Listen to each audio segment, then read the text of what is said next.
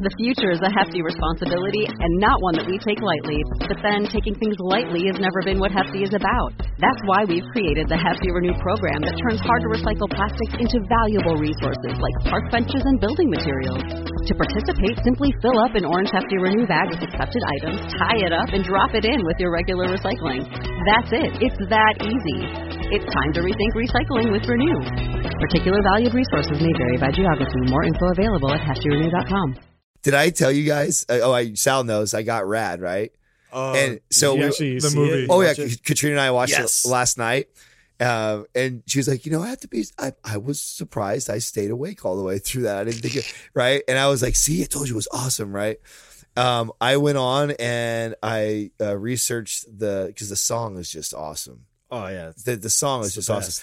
And so back then, the movie like has tons of parts, probably 6 to 8 parts in it, where they're racing or they're doing tricks. It's cool, and I didn't realize it till after I watched last night that the same theme music is played the whole movie. Like one song. It's one song, Yeah. so the soundtrack is one song. It's just like background, and then it's like in the forefront. Yes, yeah, totally. So it's the same song. I always played. thought it was the Scorpions, but it's not, right? No, it's you know not. the band name? I do. It sounds just like the Scorpions. I literally think that this song was made for the movie by a band that I had never even heard of. Like they're one Well, hit. they knocked it out of the park. Is it Frank Stallone, Sylvester Stallone's brother? Maybe. Bro, that's so 80s. I love Rocky. it. That's so 80s. It makes me want to peg. I'm gonna peg my pants right now. It's Thunder in Your Heart by Hairspray. John Farnham. Wow. Sure. Wow. Hey, you know what? I dare you to lift weights to that today. Bro, I've been driving around listening to it. You know what it sounds like? It sounds like the perfect montage music. Oh, it is. Right? Well, I was 80s movies. All montage. 80s movies had like crazy montages. Well, The best. What made we need me- a mind pump montage. What made me go back and look it up and actually download it was we were watching it about the third time it came on. Like, and this is how my stoner brain totally works. This is when I'm high watching things right here, right? Here it comes. You guys do like dissect everything, dude. If I'm stoned, like Of course, breaking you it just down, fixated like on everyone's it. acting, they miss a line, or I notice things that I think I would never notice. It's the craziest shit There's ever. a cat in the background. So You think you're so smart, then later on you're like, actually, Whoa. I was just stoned. I'm watching this, and about the third time the song comes on, I'm like, man, it's perfect. It's perfect for everything that's playing. The way the peaks of the music. I'm like, they must have wrote this song. Yeah, he's just sitting for- there on his little keyboard. He's like, shum dum dum dum. Yeah. Shum dum dum dum dum. You know, Can we make our own music for ourselves? I want to. I want a theme song. that would be rad. I think that's just going to become my theme song. Yeah, let's do that. I'm sure the royalties on it aren't very much. So the Eagle is giving us the Yeah, piercing. where are we going He's with giving this? us the piercing look because I think we're supposed to do a He's commercial. about to caca our face. Oh, is that because our mugs and our hats and everything officially on the website? Oh, they are. Where do they find them? On the store link at mindpumpmedia.com. So we have hats. We are calling these the Mad Mike hats. The so it's got Mad the Mike screaming hats. Mike. they on are the front. very limited edition. They're flying and off they the may shelves actually already. be gone by the time this airs. Well, go to Mind Pump Media, check it out, see if it's still there. We also have shirts. The original MAPS Anabolic shirts are available. Yes. And we have mugs. So if you like to drink coffee or whatever, it's got the angry or the Mad Mike on there as well. Well, don't forget too, if members that are already part of the forum, if you're on the forum, you get a discount on everything, and you get half off on the shirts right now. Right there. Here's a secret. I'm going to give you guys a little cheat code. Enroll in the forum, then buy the products. You'll probably break out almost even. You'll probably save some So money. you'll get the forum and shit that you can wear and a and lot drink more from. awesome information and cool people. Cheat code up, down, left, right, BA start. BA, select start. Boom. If you want to pump your body and expand your mind, there's only one place to go. Mind Pump. Mind Pump with your hosts, Sal DiStefano, Adam Schaefer, and Justin Andrews.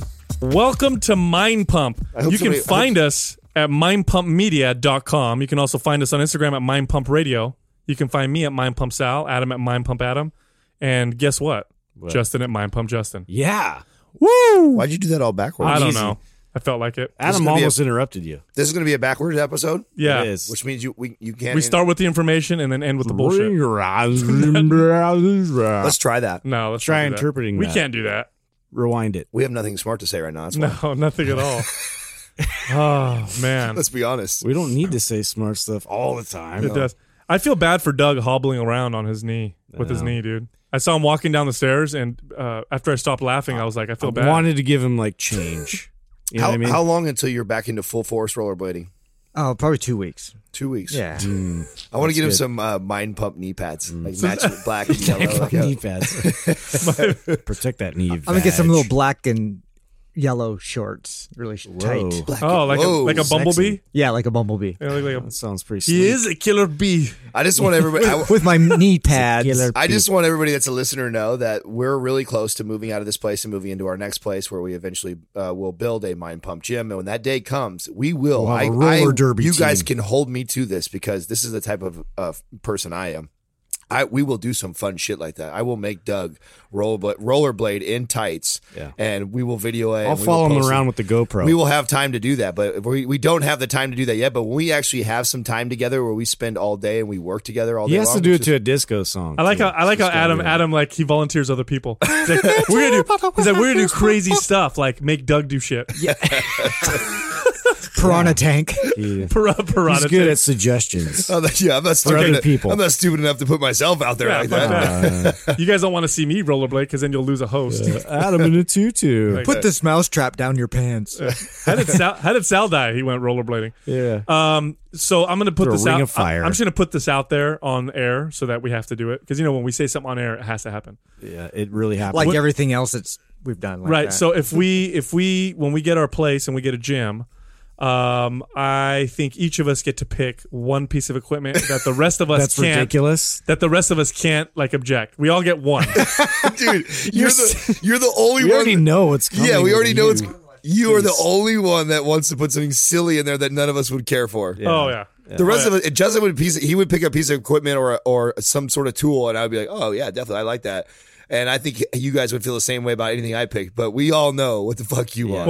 Well, let's think. You guys know what I want, It's right? just like over the top. I want an arm wrestling machine. I want a machine I know. that arm wrestles with an arm wrestling table. So maybe two pieces of equipment. So why don't you guys? What do you guys want? What's your piece of equipment that you're going to put in the gym? I know what Justin wants, and I think it'd be cool. Even though, and you want it too. I think it would be neat. What do you think it is? The Atlas Stone thing.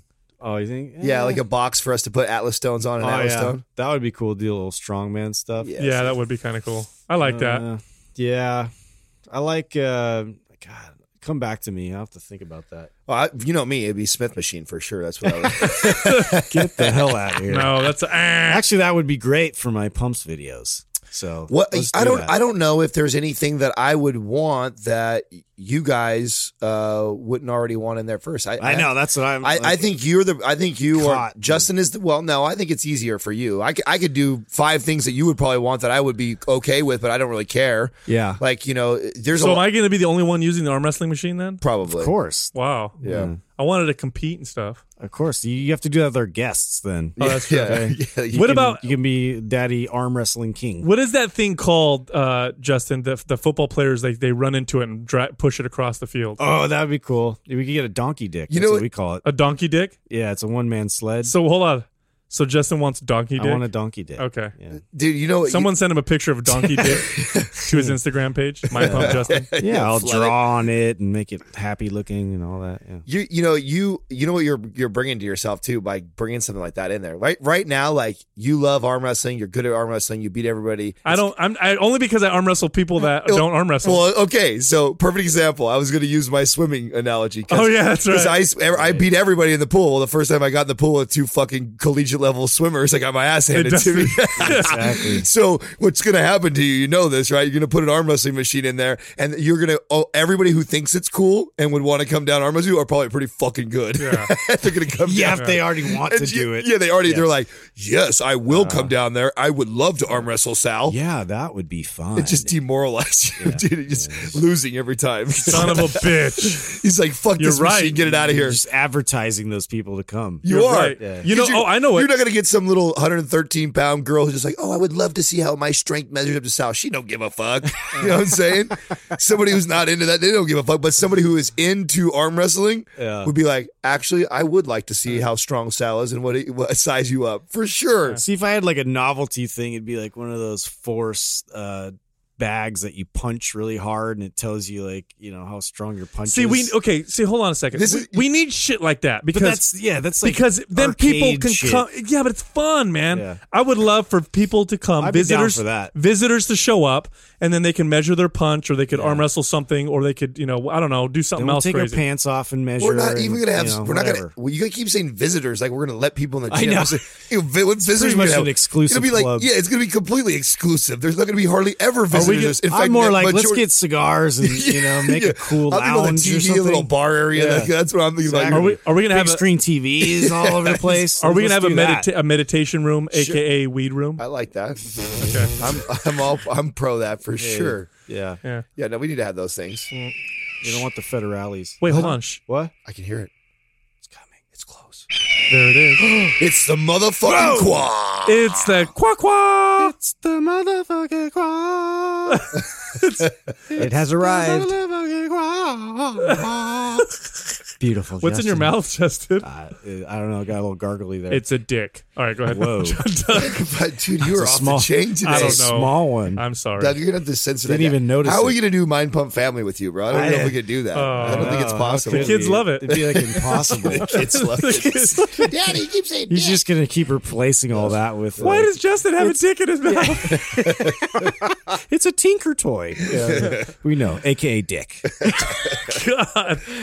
Start the quad. I'm trying, but I'm dying here. He doesn't have a train of thought anymore. I don't need a train of thought. I have it written on the board. Yeah. Emily K. Ham Just is a asking, train of Adam. is the glycemic index or load important? That sounds like a question for Adam. I'm not too sure what she's asking by is the glycemic load important. If she just means by carb loading before you do something, is the glycemic index important? Absolutely, it's important.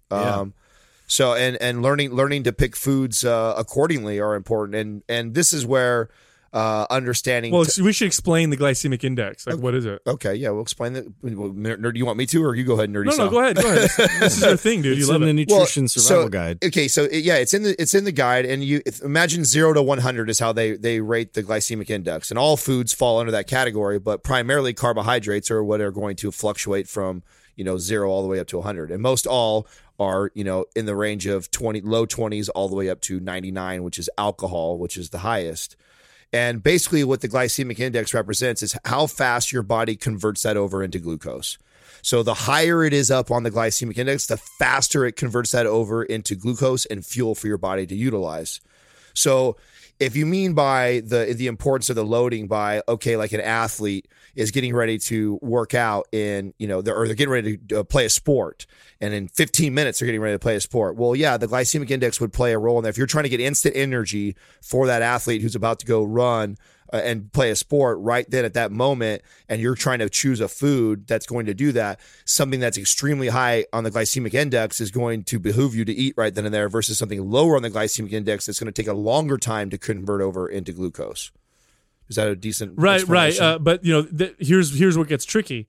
When you pair it with foods. Well, you get a very, very quick rise in insulin, and then you get a drop, and you start to get what they call the crash. Mm-hmm. So glycemic index is important in the sense that it helps you can look and see what the insulin load of foods are. And here's the deal. If you're consistently eating foods in the high glycemic index and you're consistently spiking insulin, your insulin becomes less and less effective over time, and then eventually you can become insulin resistant to where your cells no longer listen to insulin anymore, and then that's diabetes. That's not good. Right. So typically you want to eat things low on the glycemic index. And check this out: if you eat, let's say, a diet that has no carbohydrates or very low carbohydrates, kind of like a ketogenic diet, for example, you're going to consistently be in the low glycemic index of foods.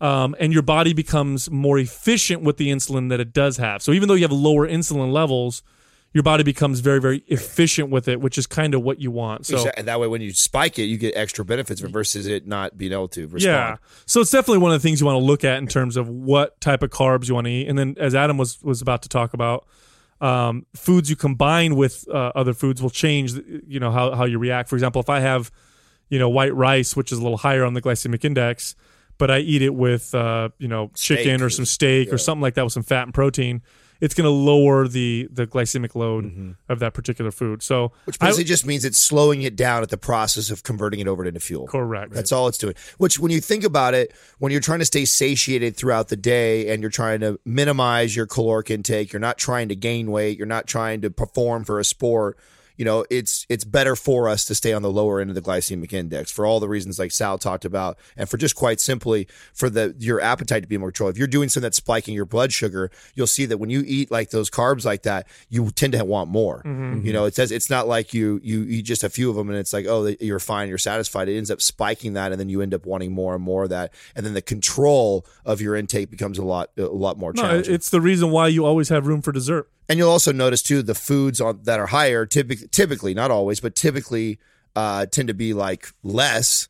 And the ones that are lower glycemic, you get more food, more bang for your buck. So if I compared like 300 calories of sweet potato looks like versus 300 calories of candy, I mean, the candy is like this tiny little handful of candy that's not even going to fill you up. Not only that, but it's not also paired to any nutrients or anything. Yeah, so no fiber going on with it or nothing like that. You have a big old sweet potato that could be pretty filling. 300 calories with a sweet potato is actually pretty filling for somebody. So those are things just to think about. And so the glycemic index is absolutely important for that reason. That's why we do include it in the nutrition survival guide. Is I try and teach clients how to consume off of that. Like, typically we're leaning always towards lower glycemic foods as much as possible. Yeah, I'd say managing insulin levels is probably one of the, aside from calories and all that stuff, managing insulin levels is probably one of the most effective things you could do for long-term health, longevity and fat loss.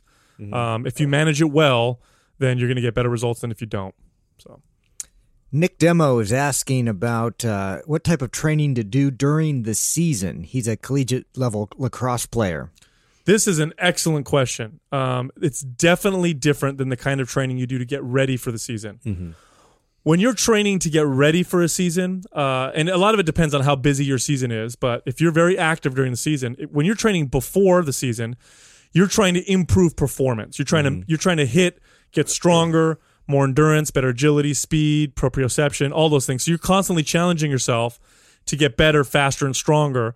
When you're in season, your training should be based upon keeping you healthy and injury-free. Right. Because your practice is a big priority. Yeah. In mid-season, especially because you have to think about when you're performing, you're at a very high level of intensity when you're on the field and you're competing. And now what you're trying to do is preserve this response, and this is where in season, obviously it's going to dictate, like your off season is going to dictate what how well your season goes, as far as like how well you've protected your ligaments and your joints, and just having more strength overall will really aid in the season as far as being explosive and having more endurance and all those things. You'll see it play out on the field. However, as you're competing, you're using all of this. You're using all of these adaptations, and now we just need to really prioritize our recovery and mobility and just getting the right recovery. Well, think about it this way: when you train pre-season, you're trying to improve performance through these avenues. You're trying to get stronger, you're trying to get faster, you're trying to get more agility. You're trying to do all those things from a performance standpoint. When you're in season, you're still trying to increase performance, but not the same way. Whereas before, I'm pushing those avenues of adaptation. It's skills training. Yeah, in season, I'm improving performance by keeping myself healthy and mobile. Because what will decrease your performance while you're in season are things like injury, stiffness, poor recruitment patterns, those kinds of things. Not recovering well. Well, I'm really glad we picked this question, because I feel like we've never really talked too much about this, and it's because I feel like the majority of the population, this is less of an issue for. But it is there. I mean, there's a lot of people playing sports, so it's a very good question. And like Justin said, our priorities just shift. But they have to shift, because if they don't shift, then this is a perfect example of the type of person that would overtrain. It's rare to find people that actually overtrain their bodies like crazy. Well, this is what programming is all about. Yeah, and this is understanding that, you know, a new priority is here. A new priority is, it's kind of like the same mentality I explain as I'm going through MAPS Green right now. MAPS Green, and it's exactly how I posted, was, you know, these are my priorities now. My priorities now are functional as mobility. Even though I'm going to be pushing weight and trying to be stronger, this and that, I'm not focused on that, and I'm not worried. I'm not trying to PR. I'm trying to move better. So my priorities shift. So as you go through different programs, you need to really learn to switch your mentality in the gym, and that's hard to do, because we all get in a way of training in one way or another, whether it's a same program or a new program that someone wrote for you. Even the way you approach that workout has to be different. Not just a different workout, but even how you approach it.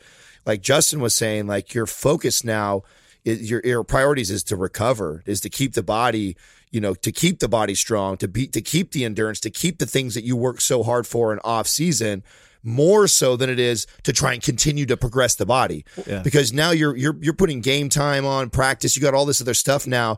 You're banging the body up quite a bit during the week. You banging the body up more in the gym. Oh, bad. Is just, that's where you get the overtraining. Right. That's where you get injury. That's where you get somebody to actually regress because they're pushing too much. Well, yeah, and this is like, I mean, you got to think about the practice. You're moving at a really very high intensity during the week, during practice. And so what we're doing now is we're focused on skills and what kind of skills can I improve on the field? Like very specifically, you know, if it's my start off, you know, or my get up, you know, if it's one component that you see that you have a weakness in, you know, you're addressing that in practice. So your practice is your workout. In a sense, and like you said, priority being recovery, because you're gonna be, you know, taking your body through the ringer. It's gonna take a toll on it. So you know, outlasting that is really the important. Well, I was gonna say MAPS Green is the perfect preseason program you could possibly do. MAPS Green was designed to take you from point A to point B, and point B being the beginning of your season. The mobility sessions in there are extremely important, but they become invaluable during season. Yeah. Right. So with MAPS Green, if you're an athlete and you're doing MAPS Green, aka MAPS Performance, that's how you want to do it. You want to, it's about, what is it, 12, 14 weeks, something like that. You start it, you know, 14 weeks before season starts, and you start with all 4 phases. You move through 4 phases. By the end of the phase, you're fucking ready. You're ready to play. You're ready to practice. You're ready to do your sports-specific training. And then you take those mobility sessions that you've been doing that whole time, and those become your invaluable tools to prevent you from getting injured. And that's how we designed MAPS Performance. It's an invaluable tool for those of you athletes that are listening. There you go. Shar JBC, what is the ideal rotation to change up foods to maintain a healthy gut? This is an excellent, excellent question. So it was a much longer statement. She had talked about how she eats the same breakfast and lunch most days, and then dinner is what she changes. And we talk a lot about rotating your food and changing how you eat. Here's the deal. If you're changing your food super, super frequently, then you're not going to be able to reap the benefits of what you've changed. You got to give it a little bit, you know, give it a couple days. The body to adapt. Just like working out. It'd be like the difference of how I used to train, where I come in and I would always do something different every single workout for muscle confusion reasons, or always keep the body trying to guess. But in reality, I wasn't training correctly, because I wasn't letting my body get adapted to what I first was throwing out and then moving on. Food is the same thing. Right. It's similar. And you want to look at, there's so many different things that you can, variables, right? You have macros. Macros can be rotated. You can go very low carbohydrate for a while and high fat, and then you can drop your fat and increase your carbs. There's days, and I've recommended this before, and whenever I say this, everybody gasps because it's sacrilegious, but there's days that I'll incorporate that are very low protein. I'll have a day, every other week or so, where I'll only eat like 70 grams of protein. And I do that because I know I've seen science and studies to support the fact that it will increase the sensitivity of my body to protein. I'll utilize whatever protein I get more efficiently when I do eat it. During the week, throughout the week, look at your meat sources if you eat meat, right? There's fish, there's lamb, there's beef, there's chicken. I like to have all of those every week. I like to have red meat a couple days a week, and sometimes it's beef, sometimes it's lamb. I'll throw in fish a couple days a week. Bison is another type of red meat. I'll throw in chicken. And then I'll have a vegan day, here and there. And it doesn't have to be so rotated that it's like these crazy outlandish meals all the time. But it is important that you don't get stuck in the, I'm eating the same exact thing every single day for months on end. That's what you got to avoid. Yeah. That's the thing you want to kind of stay away from. That's like the biggest point, really. It's just like the everything like packaged and boxed, and you have like the same exact look to your meals the entire week. Some people do like stick to that because it's easier for them mentally or whatever the case. However, you're not introducing all these other types of nutrients and phytonutrients and all these different things that your gut could benefit from. Right. And it could be as simple as, throwing a day or two in there that's different. It doesn't have to be super frequently. Well, yeah. I'll share how I do this. I'm probably the most neurotic out of all of us when it comes to this stuff. Neurotic. So you're also the most erotic. Yeah. And the most, never mind. We just hijacked. What we do, we prep on Sunday, and I prep a majority of, Katrina preps a majority of our meals for the week. And she always asks me every week what I want her to make. And it's not like, I don't base it off of really like, I want this taste. Now, mind you, if there's something I'm craving, then absolutely I would. We haven't had in a while or whatever. Tube steak. But I always evaluate what we just did the previous week. And we normally pick 4 main type of courses that we prep, and then there's always 1 or 2 meals that we make in the morning or in the evening time. But those four meals get rotated over 7 days, and then the next week when we prep for the next week, I evaluate what I just had. So like, let's say just for example, last week we had a lot of salmon in the diet, and we hadn't before that. And I had salmon in there, I had chicken in there, and I had steak in there. Lots of eggs. That's a usual for me. Well, this week, I'm going to make sure I'll have bison in there. I'll have some chicken thighs in there, and, maybe I'll have a different type of red meat. Right. So and that's kind of how we'll just rotate it. It's, week to week basis. I kind of evaluate what I was eating the week before and try and make sure I never go too long. And if I ever catch myself, because it does happen, like, where 2 weeks go by and I haven't had any fish really in my diet, that's when you see me use my omega-3s. That's when I'm going to start using my fish oil, because I noticed that I haven't had fish really in the diet. Otherwise, I'm trying to make sure I rotate it in and get it naturally. So, yeah. And don't forget to rotate your vegetables, man. Like, I eat lots of greens every day, but there's so many different greens you can choose from, and so many different of those, those kind of fibrous, low-calorie vegetables.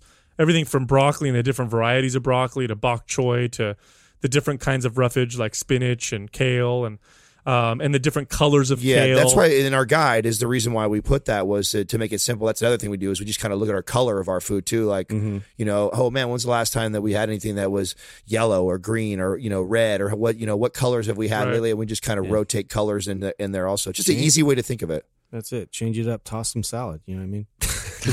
Justin. Redhead Ken is asking, does daily caloric intake matter more than weekly caloric intake? So the question is... it matters less than weekly, and it matters even less than monthly, and even less than annually. Yeah. So here's why they all... This is why they all matter. Okay, so we'll look at all of it, right? If my weekly goal, let's say I'm eating 2,000 calories a day, just so the math is easy. That means for the week, I'm looking at 14,000 calories, right?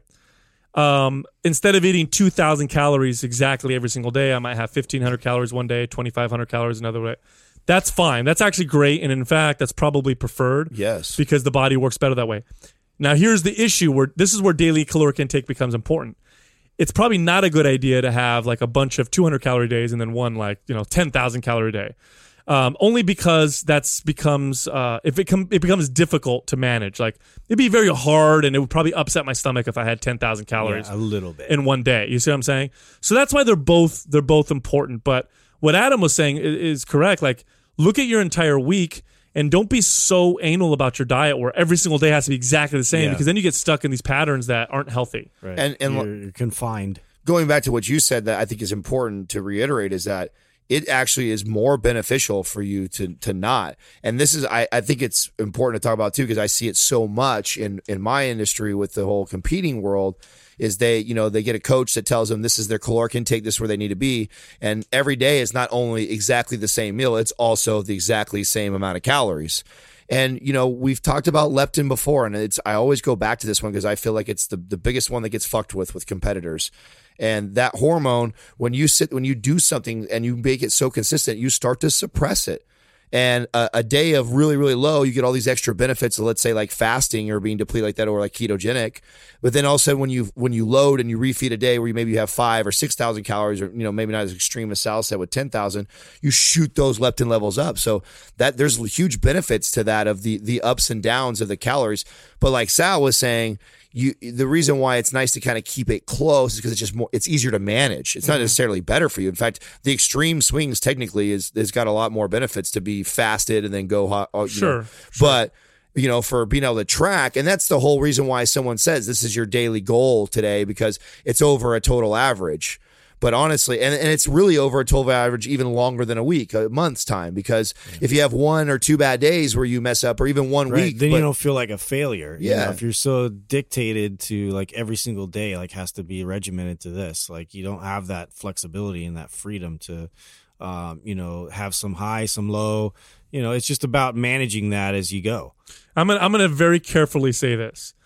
You can make up for high calorie days with lower calorie days, and the reason why I'm careful with that is because don't turn it into a eat shitty food every other not day. Binge purge kind of a mentality. No. But what I mean is, if you're going to go and have a family dinner and you're going to eat an additional 1,000 calories, then you can make up for it the next couple days or the 2 days before that. So it's just part of managing your nutrition, in that particular sense.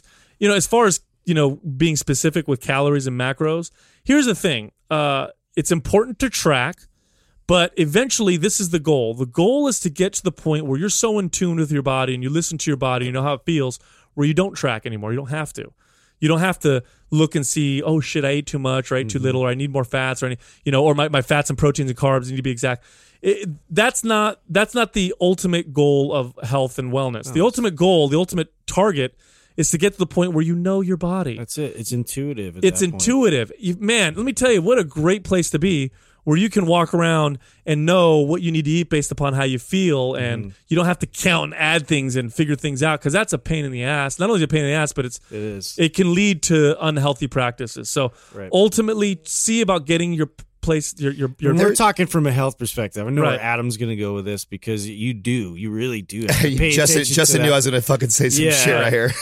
You do have to pay attention to that if you're going for a very specific type of physique, of course. a very specific goal, and if you're all of a sudden your activity is through the roof, you definitely have to replenish yourself. So, we're like Sal and I think have a mentality that's very similar with that, because it's more of a health perspective of like what's providing me the right type of energy, what's providing me where I don't feel like any sort of feedback from my body that's negative. Right, and you're comfortable with where you're at. I mean, a healthy body fat percentage for a man is like, let's say 8 to 15%. Yeah, exactly. Now I'm happy maintaining about 9-10%. That's what I keep.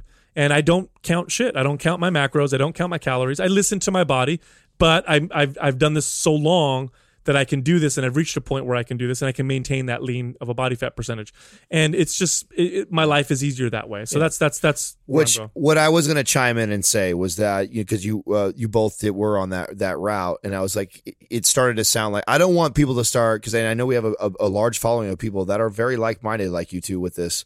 Is that, I don't track because that's stupid to track, and like get that mentality either, where it's not stupid to track. No, tracking will give you a good idea. Yeah, and I highly recommend it to everybody to learn, to get on the level that Justin and Sal are, as far as having to understand. But that takes some, unless you've got the background like these two gentlemen have, or the experience of actually putting it to practice for a very long time. That's very difficult for the average person to just feel their body. Oh, dude, it takes work. It takes years. It takes years of listening to your body. And at one point, in a sense, even if you guys were never really heavy trackers, you guys have done enough research. We've done a lot of tracking. That if I asked you what a banana or an apple is calorie-wise, you could probably rattle off to me what it is calorie-wise, or be pretty damn close on everything. No, we've been doing this for a long time. I've tracked in the past.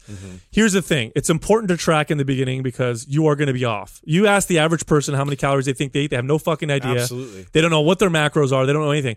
In the beginning, you have to track. But that's taking you through the stages of learning. Ultimately, you want to get to the unconscious competence level. But before you do that, you got to be consciously competent, and you have to track. Well, ultimately, you want to be that person if that your primary goal is that. I still track because I feel like it's the best way for me to learn. Like we take foods and we take diets and we mess with stuff like that.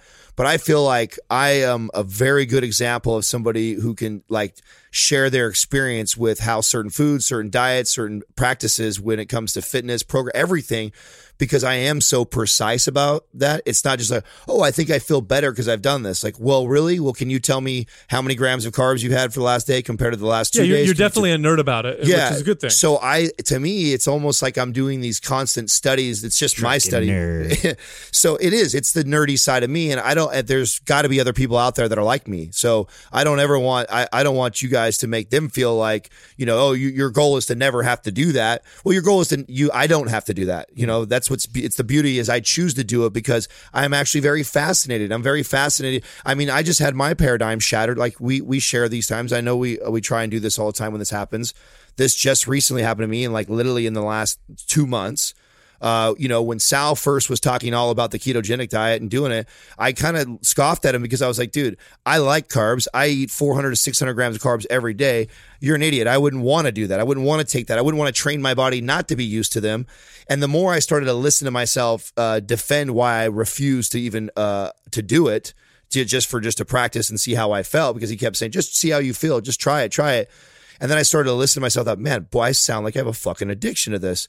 So then I started doing that. Then I realized that never in my life until this point have I ever really allowed my fat intake to go that crazy high. I have always fluctuated my calories primarily through carbs. Now, mind you, I've had high fat days, but not into the ratios of what I had to for ketogenic.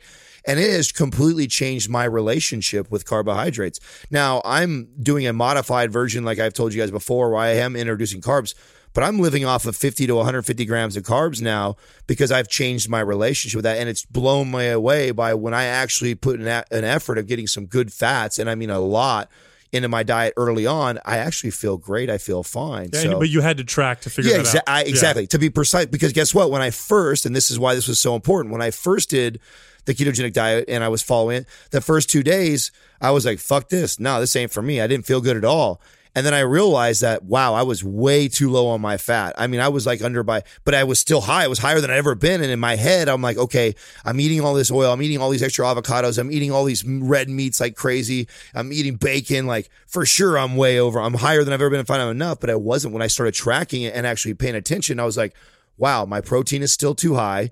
My fat is nowhere near high enough. I'm okay on the carbs, but that's the reason why I feel like shit, because I'm not getting enough fat and I'm not getting enough carbs. My body's saying, fuck you, where's our energy? Right. So but if I wouldn't have been someone who's into tracking like that, I might have been somebody who just tried that diet and then dismissed it as a great way. Not for me. Yeah. Right. So this is why even somebody who does know a lot about nutrition, even if you do understand things like that, I always highly recommend people to do that and track. Now, is it for everybody? Absolutely not. Do you want to be dependent on that? No, you don't want to be dependent on that, but you won't be. If you track long enough, at one point you won't be dependent on that. I tell my clients to track, typically if they're really interested in nutrition, I tell them to track initially, and then eventually the goal is to get them to be able to understand and listen to their body. But you got to track to begin with, so good point. Gotcha Red is asking how to get started as a personal trainer. Excellent question. First and CrossFit certification 1, is that which one? Yeah, that's a weekend. That's all you need, right? Buy a bunch of shred supplements, and then go get your CrossFit. Yeah. Here's show a lot of booty pics, and you'll get picked up by somebody. No, first off, if you really want to do this and you really want to be a personal trainer, most gyms won't hire you unless you have some kind of a national certification. So do your research on the accredited certifications. The one that I'm most fond of myself is the National Academy of Sports Medicine, just because they have continuing education type certifications. So you can start with the basic one, which is CPT. Then you can get correctional exercise, specialized options. You can get performance exercise specialists, all these other great courses. Take a course, but never stop learning. And in terms of business, your best bet is to start at a gym that's got good systems, a big chain. Yeah. Just because you're not going to make much there to begin with, but you're going to learn a lot. Anything, and they're going to throw clients at you, and you have a lot of opportunities to get clients, and you get to look and see how successful people work because you'll have managers that have done it for a while.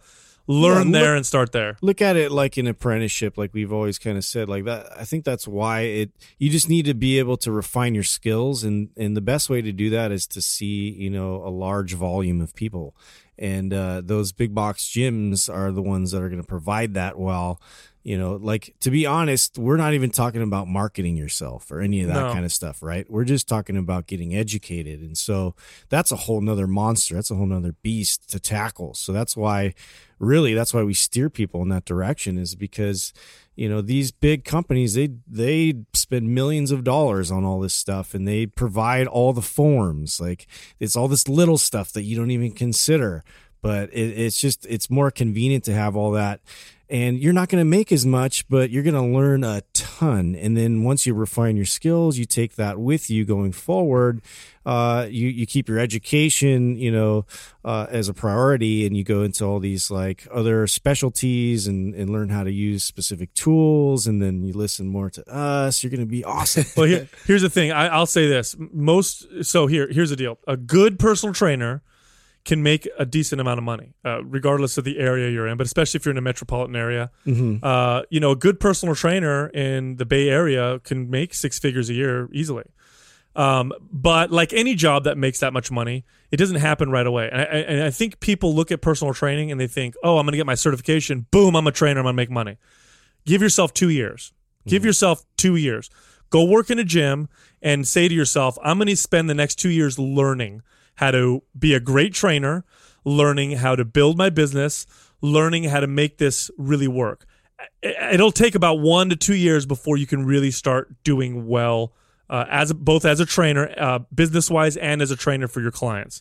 So just give yourself that, because once you're certified, that's just the beginning. Yeah. Then you got to go through the training a little bit, which is going to take a while. Those are both such great advice, because, I remember it was about a year in being a trainer. And I like to think the 3 gentlemen in this room right now are a little advanced in comparison to the average trainer and stuff, as far as our work ethic and our skill set and yada, yada.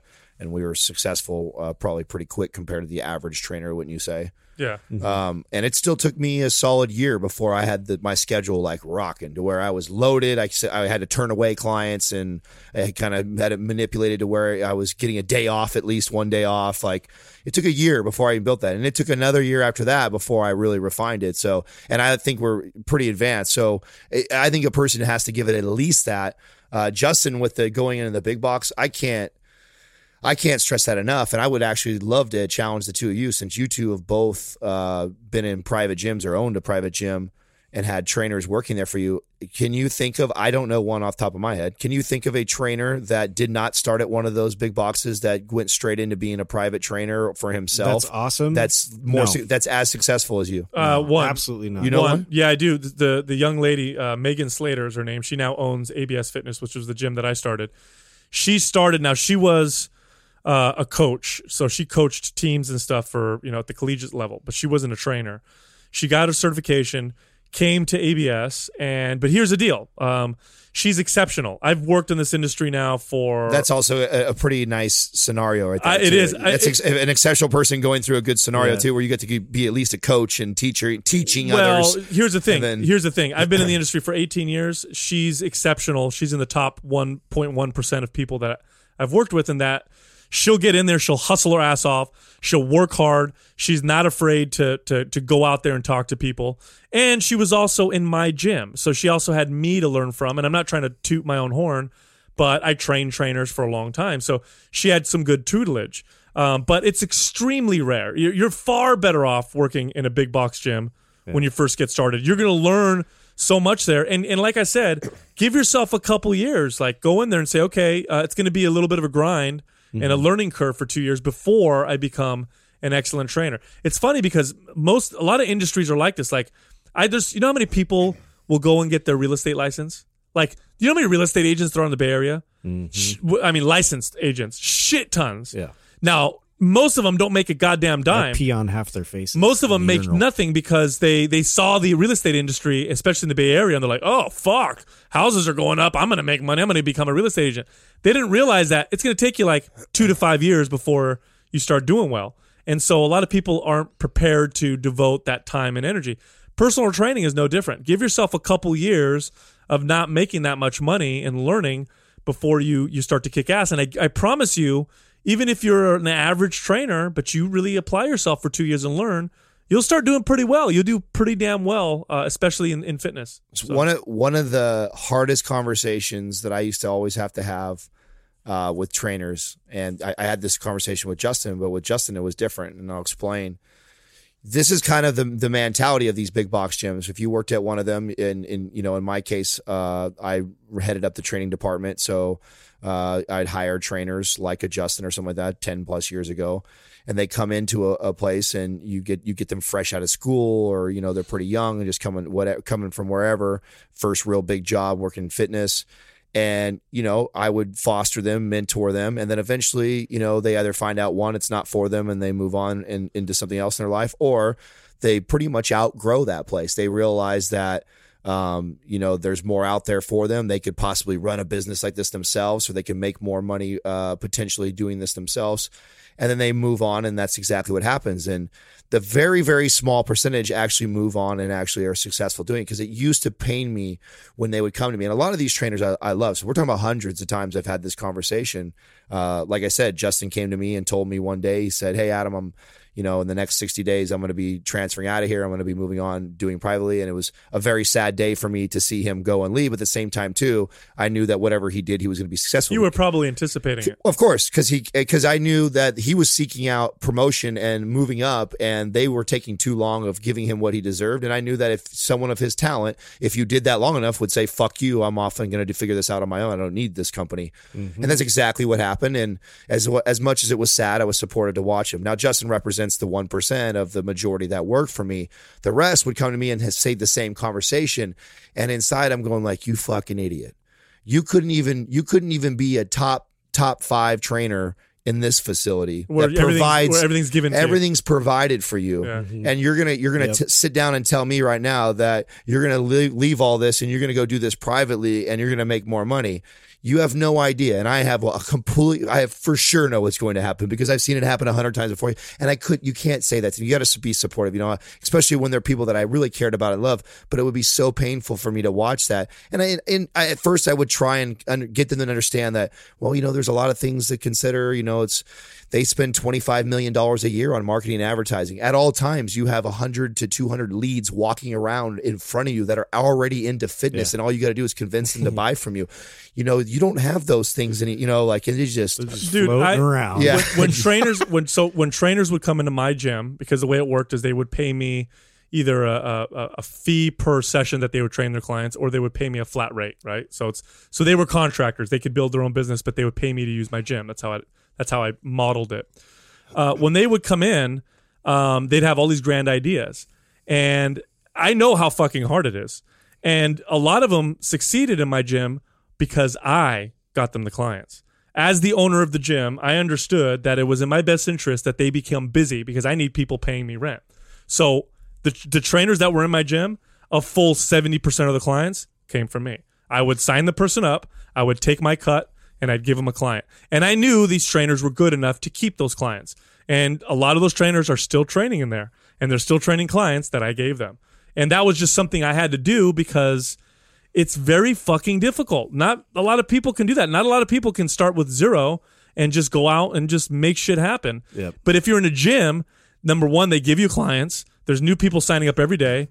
And there's people working out all the time in there. Like I'm not trying to sound cocky, but I could walk into a fucking gym during prime time, and within an hour, I could walk out with 2 clients. Well, and part of that reason, it's not that hard. Part of that reason is that we've had tons of practice. Yeah. And when you're by yourself and you're trying to do this, you don't get that much practice. No.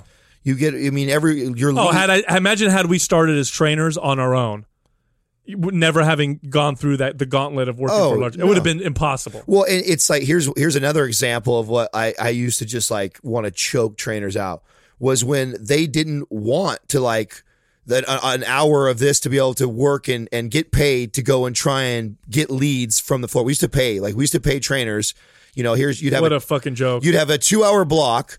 We're going to pay you to go fucking get leads. Yes. Yeah. And you would have, here's 100 people in the gym working out. We're going to pay you an hourly rate, but it's lower than when you're getting paid because you have a client, because you're not obviously. And they would him and haw. And you would him and haw, and you would not want to do it because you're like that. I only make, minimum wage when I'm doing that. It's like, wait a second. A company is actually paying you to go try and get business for yourself that you're going to make commission off of and get paid a higher hourly rate when you get them, and you are not excited for that opportunity. That is like, bro, you will never be an entrepreneur if that's your mentality. When I started working for a large fitness company, those laws were not in place, or at least they were not. They weren't enforced. So I did it for free. I used to fucking live there. Yeah. And I'd go out and just talk to people and get clients, and they didn't pay me shit, and I didn't expect them to pay me shit. I've recruited so many trainers and fitness professionals in the gyms that I've run that were just people who worked out. They had no interest in being in the gym, or training in gyms. But I'd talk to them. A lot of them were members. I'd talk to them. They had great attitudes.